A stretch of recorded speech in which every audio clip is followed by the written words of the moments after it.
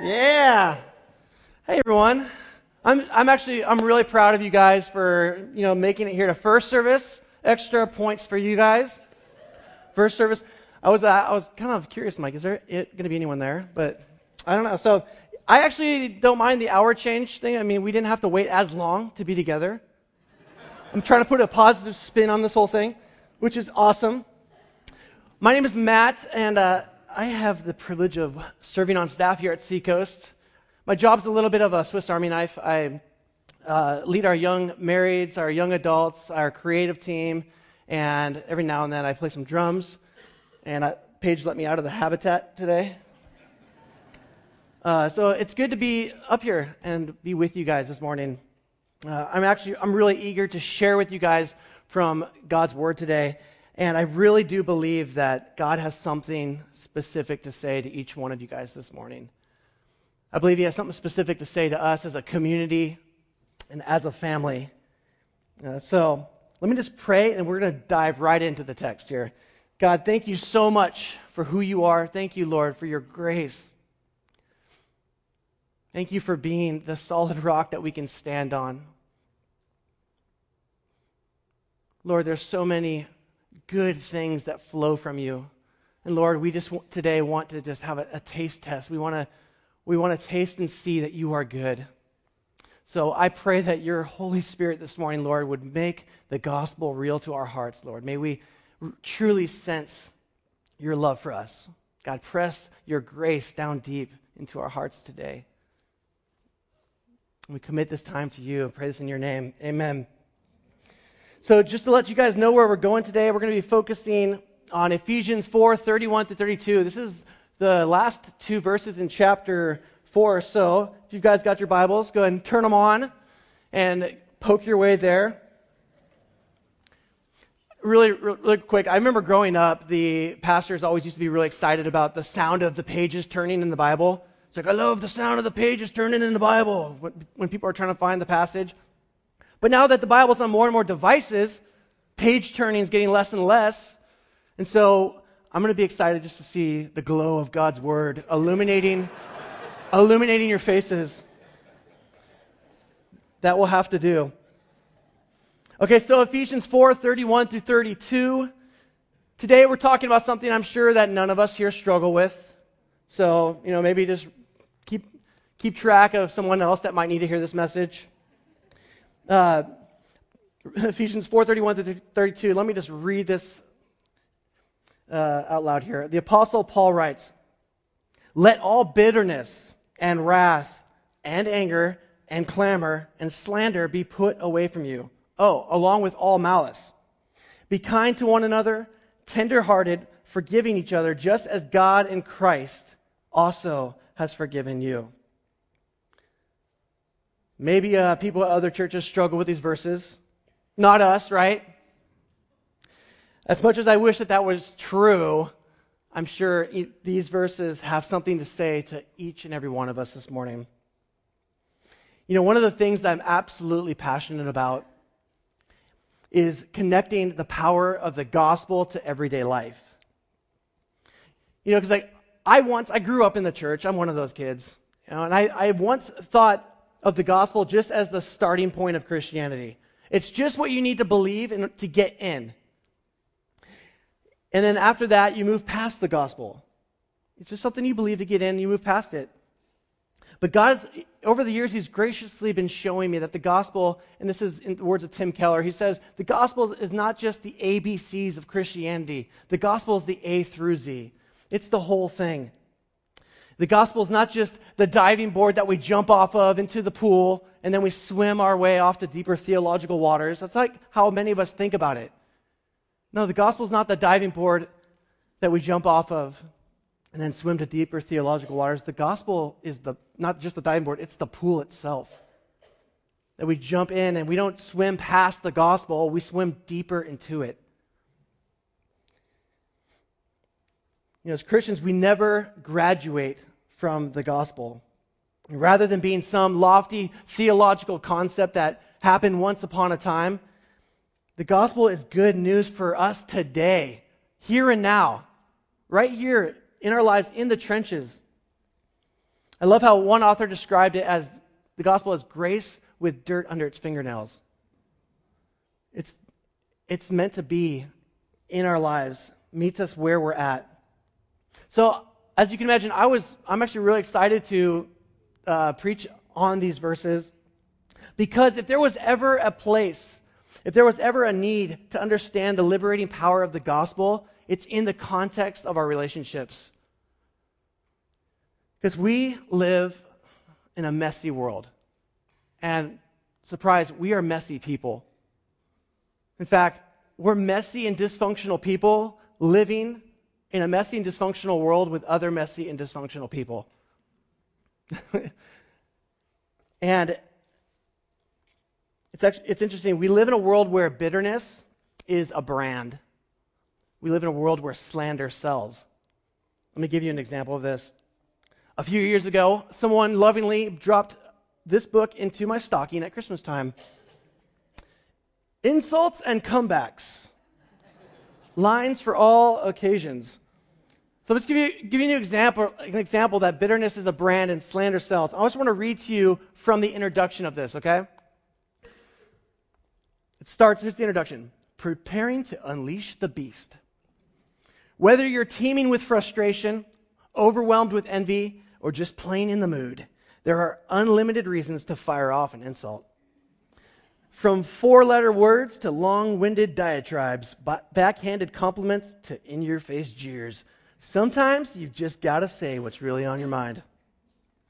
Armed with barbs targeting everything from looks to age to smarts to character, you'll always be prepared with inappropriate or completely inappropriate taunt or retort.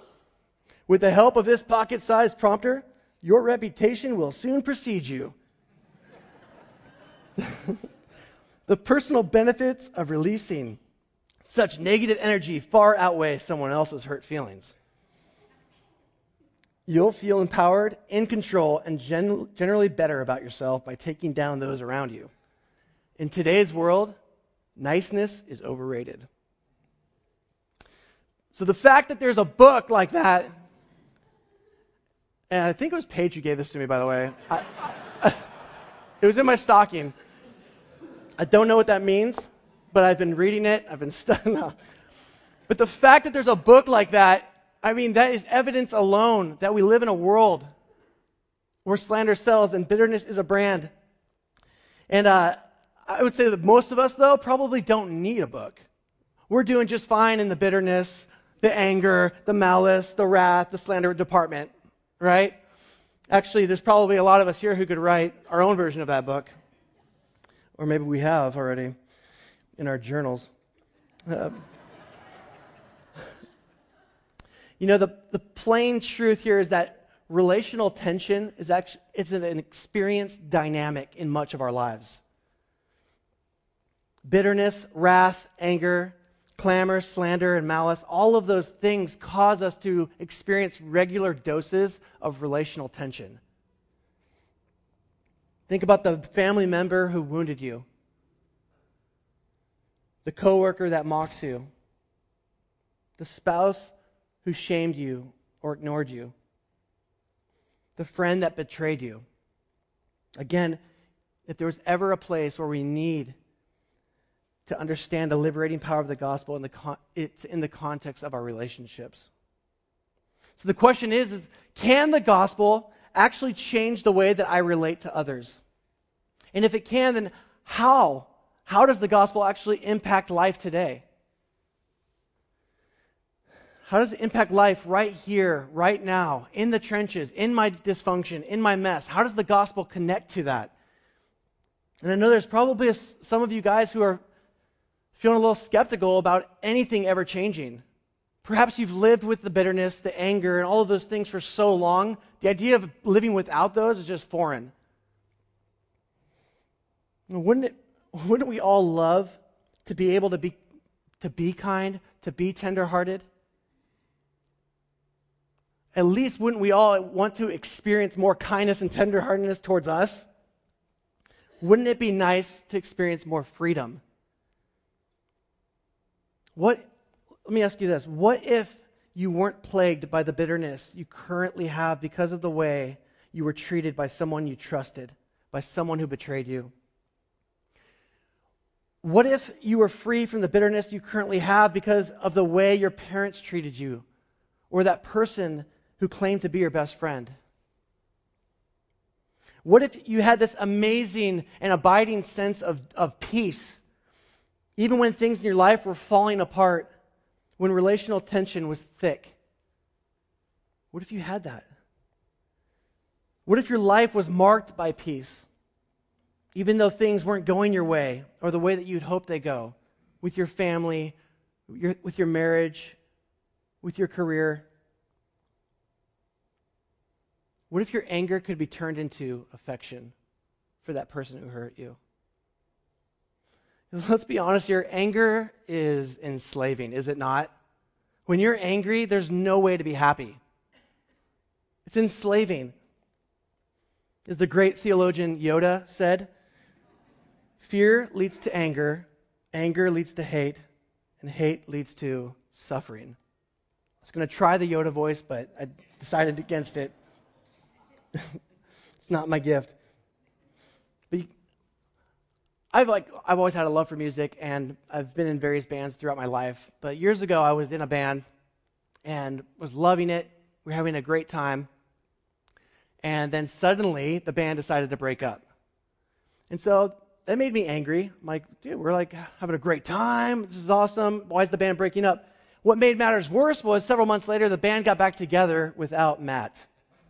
Can you believe that? Come on.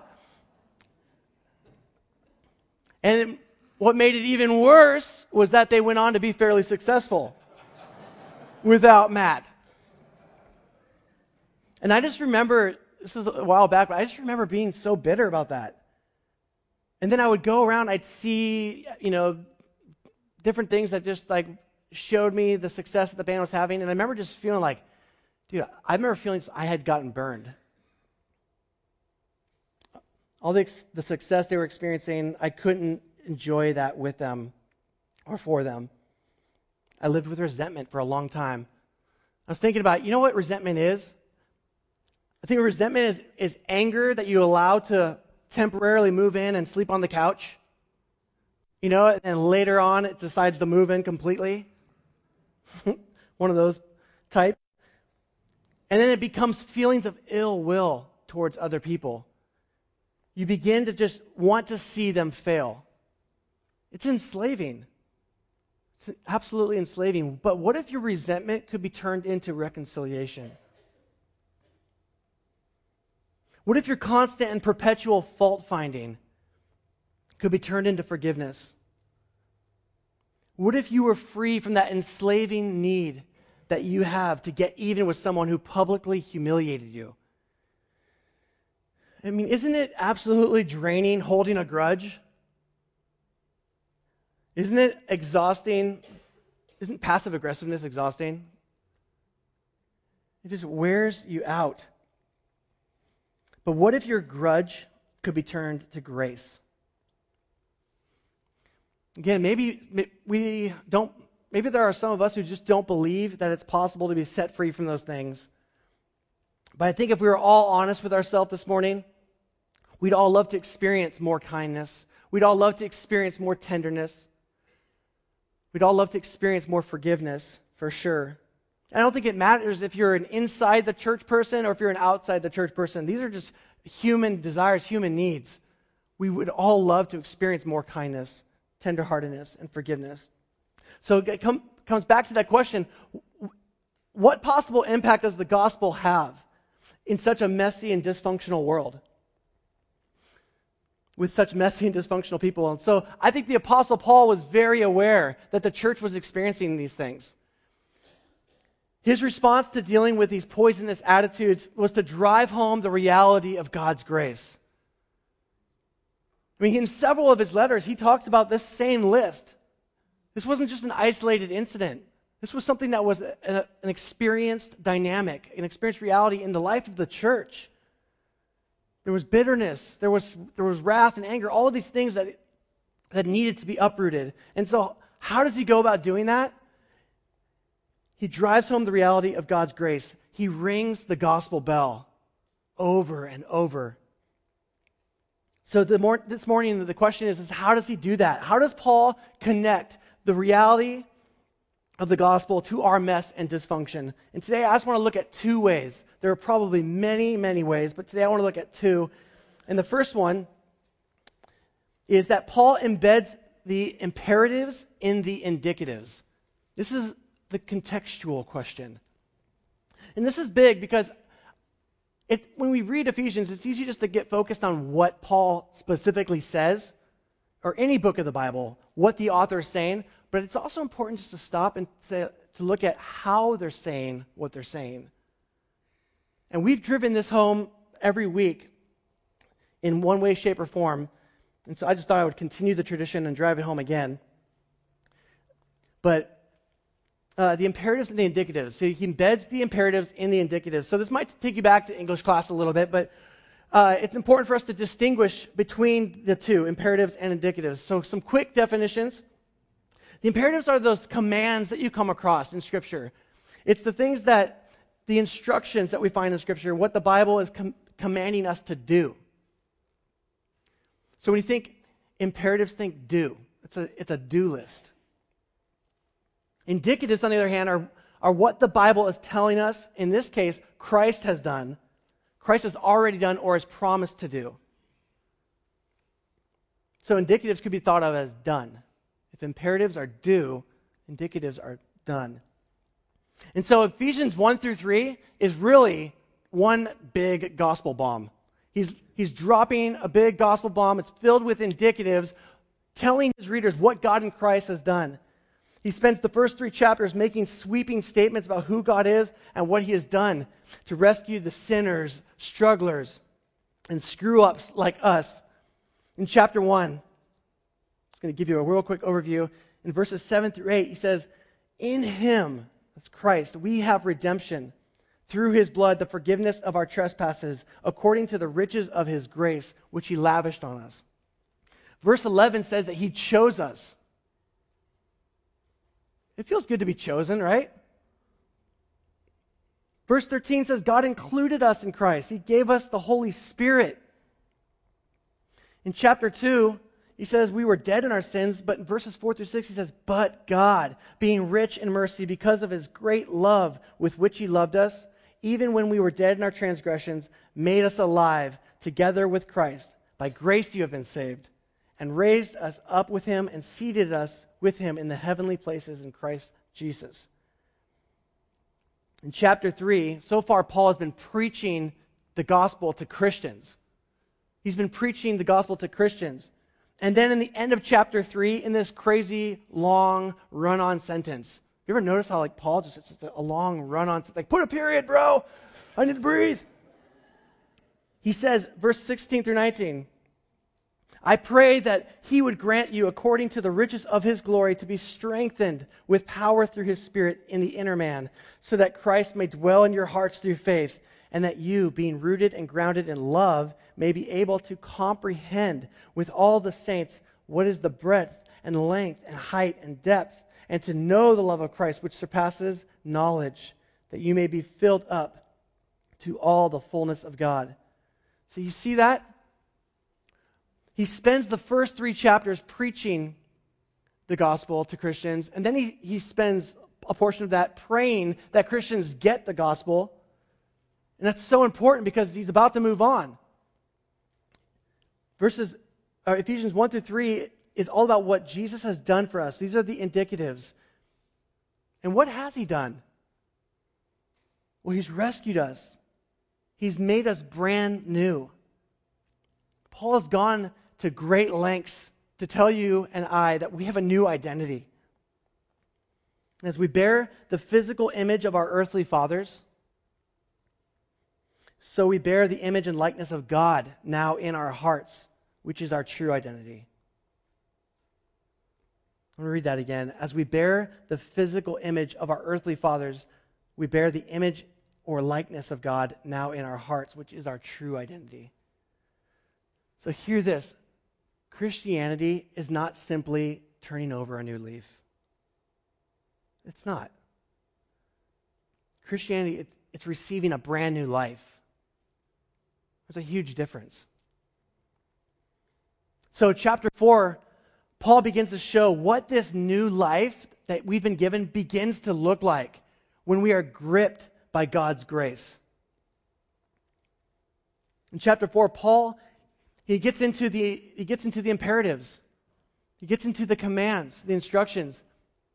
It's important to see that Paul isn't interested in moral behavior just for the sake of moral behavior. He doesn't just tell us what to do or tell us to do things because they're right.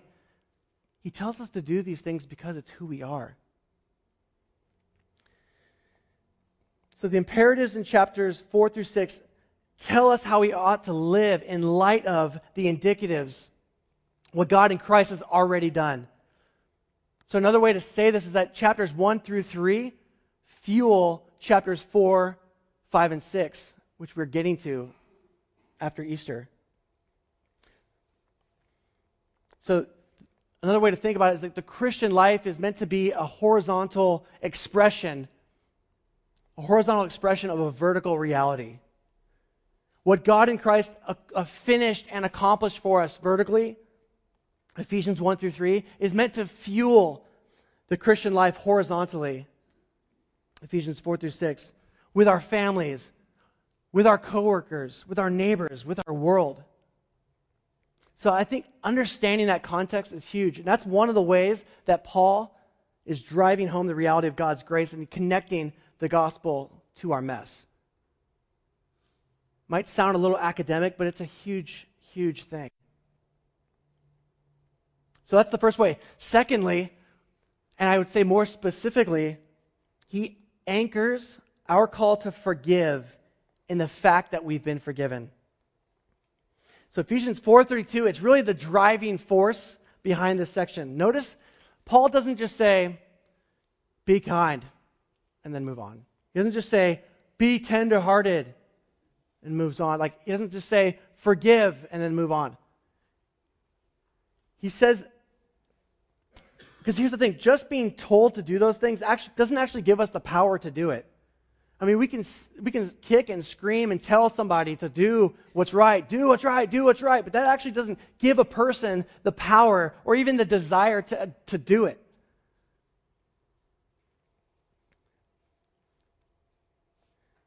Paul provides the motivation. He embeds that in there. He says, just as. So forgive just as God in Christ has forgiven you. If you're taking notes, I put like a little hashtag boom right there. I mean, that's huge. The motivation, he anchors that in that the motivation that we have been forgiven. And if you really think about it, this is what makes Christianity unique. You know, in some ways, Christianity isn't very different from a lot of the other world religions. All religions have some sort of ethical code that they operate on. You know, do this, do that, don't do that, don't do this.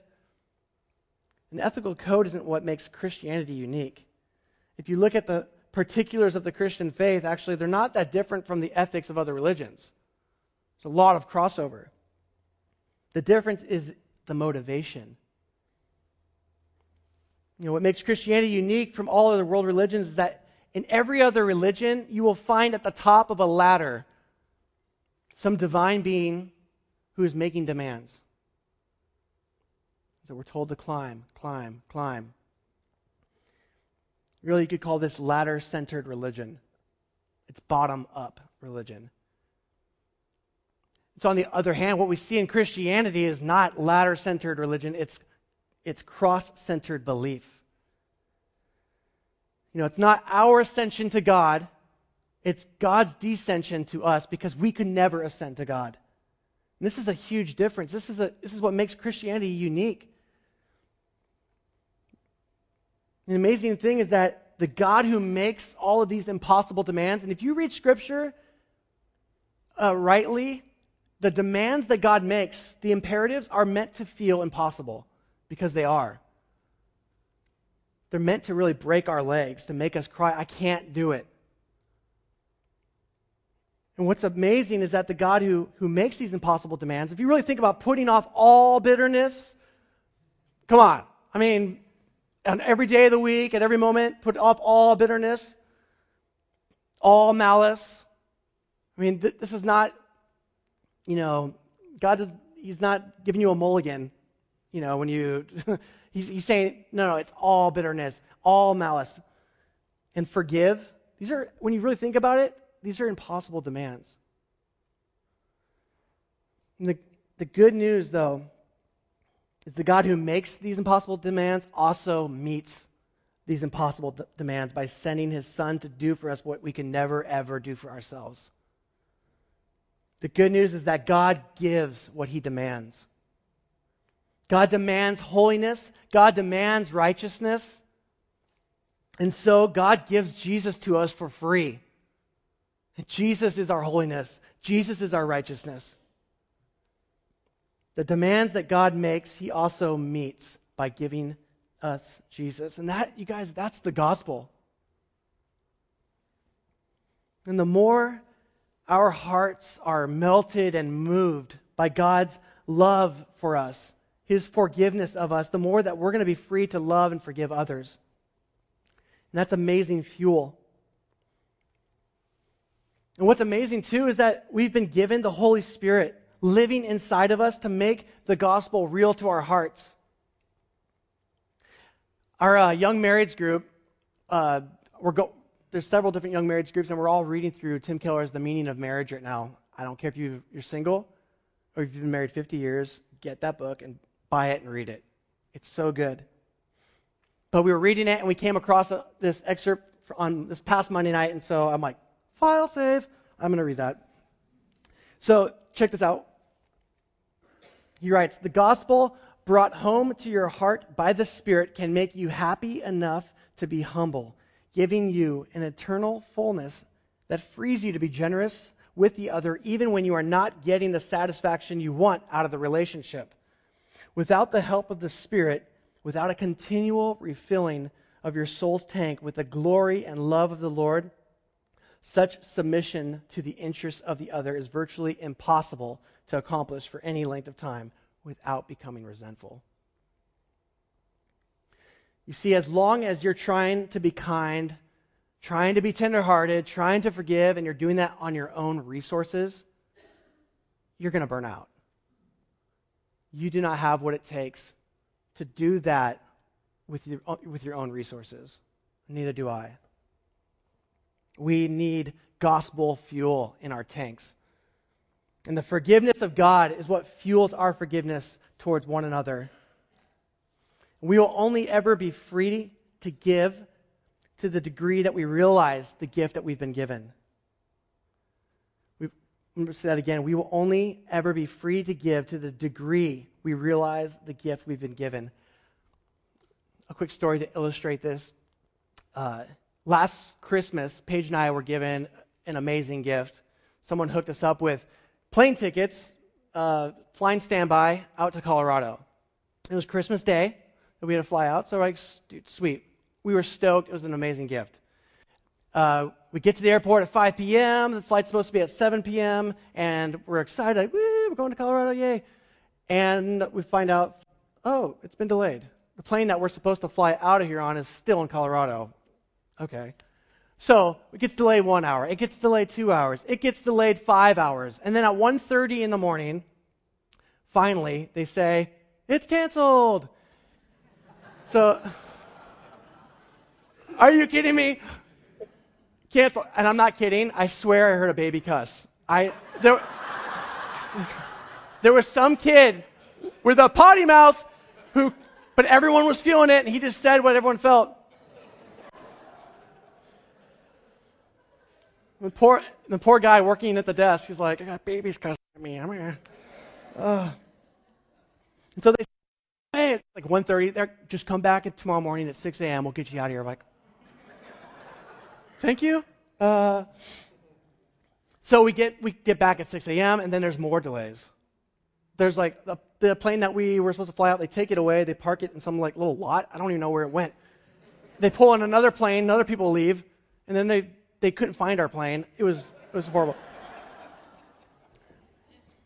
I was just like imagining a guy walking around out in the parking lot, boop boop boop boop, like Where's the plane?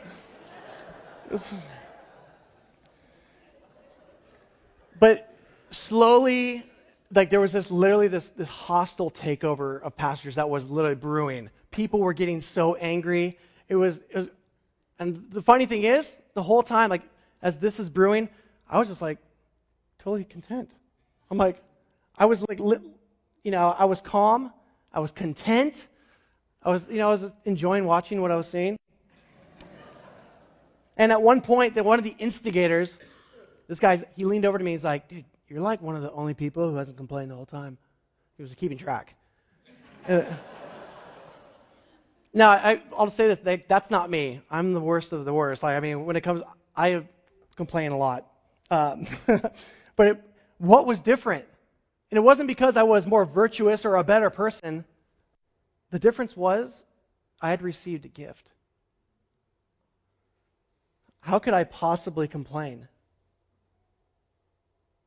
I'd received a gift. I was so thankful to be able to have this free flight out to visit my family. And so I couldn't complain. And I didn't even really want to. You guys, understanding what we've graciously been given enables us to be freely gracious with others. And this is where the gospel rubber meets the road. You think about it. What's underneath our bitterness, our anger, our wrath, our inability to be kind, to be forgiving? James 4:1-2 says it well. It says, "What is the source of quarrels and conflicts among you? Is not the source your pleasures that wage war in your members? You lust and you do not have, so you commit murder. You are envious and cannot obtain, so you fight and quarrel." So what's underneath all of those things? The bitterness, the anger. This might be an oversimplification, but I really feel like the common thread is self-protection. We feel that it's up to us to make our lives count. We believe that our identity is being threatened, and so we lash out at others, or we hold our relational cards close to our chest. But if what the Apostle Paul is telling us is true, then we have nothing to fear. The gospel tells us that we're free to forgive. And the coolest thing is, when you think about it, when we forgive, we're literally putting the gospel on display. We're literally becoming a demonstration to the watching world of the gospel. Because think about it, forgiveness is not just an app in the app store of Christianity, it's the operating system. This whole thing is built on forgiveness. For Paul, the gospel was incredibly practical. Life is messy. People hurt us, we hurt others, and only the gospel provides us the power to love and forgive, to live as kind people in an unkind world. And Paul wants us to see that in the gospel lie all of the resources that we will need to put off bitterness, to put off wrath, slander and malice, and to put on kindness, tenderheartedness, and forgiveness. So Paul he's connected the power of the gospel to the messiness of our relationships, and that's good news. We have the resources that we need. I'm going to go ahead and invite the band to come on back up here. And I want to close with this excerpt I came across a few years ago that I think beautifully describes how the gospel sets us free. It says, "Because of the gospel, we have nothing to prove or protect. We can stop pretending. We can take off our masks and be real. The gospel frees us from trying to impress people, appease people, measure up for people, or prove ourselves to people. The gospel frees us from the burden of trying to control what other people think about us. It frees us from the miserable, unquestionable pursuit to make something of ourselves by using others. And when you understand that your significance, your security, your identity are all anchored in Christ, you don't have to win. You're free to lose. And nothing in this broken world can beat a person who isn't afraid to lose. Now you can spend your life giving up your place for others instead of guarding it from others, because your identity is not in your place. It's in Christ. Now you can spend your life going to the back instead of getting to the front because your identity is in Christ, not your position. Now you can spend your life giving, not taking, because your identity is in Christ, not your possessions. Real, pure, unadulterated freedom happens when the resources of the gospel smash any sense of need to secure for myself anything beyond what Christ has already secured for me. Amen. Forgiven people forgive people. And the reason we come to the Lord's table is to remember the sacrificial love of Jesus. To be reminded of what God in Christ has done for us. That in Christ, God has forgiven us. So the band is going to play, and I want to let you guys know it's not a playlist on shuffle. It's one song that we're doing. And so what I want to invite you guys to do is to make your way to the tables, take communion, and make your way back. And I just want to say, communion, you guys, is if you've transferred your trust to Christ, forgiveness is not something that you hope for in the future. It's something you currently possess. And communion is for you. So let's do that right now. The band will play the song. Make your way to the tables, take communion, and then come on back, and let's end the service with a bang. So let's do that right now.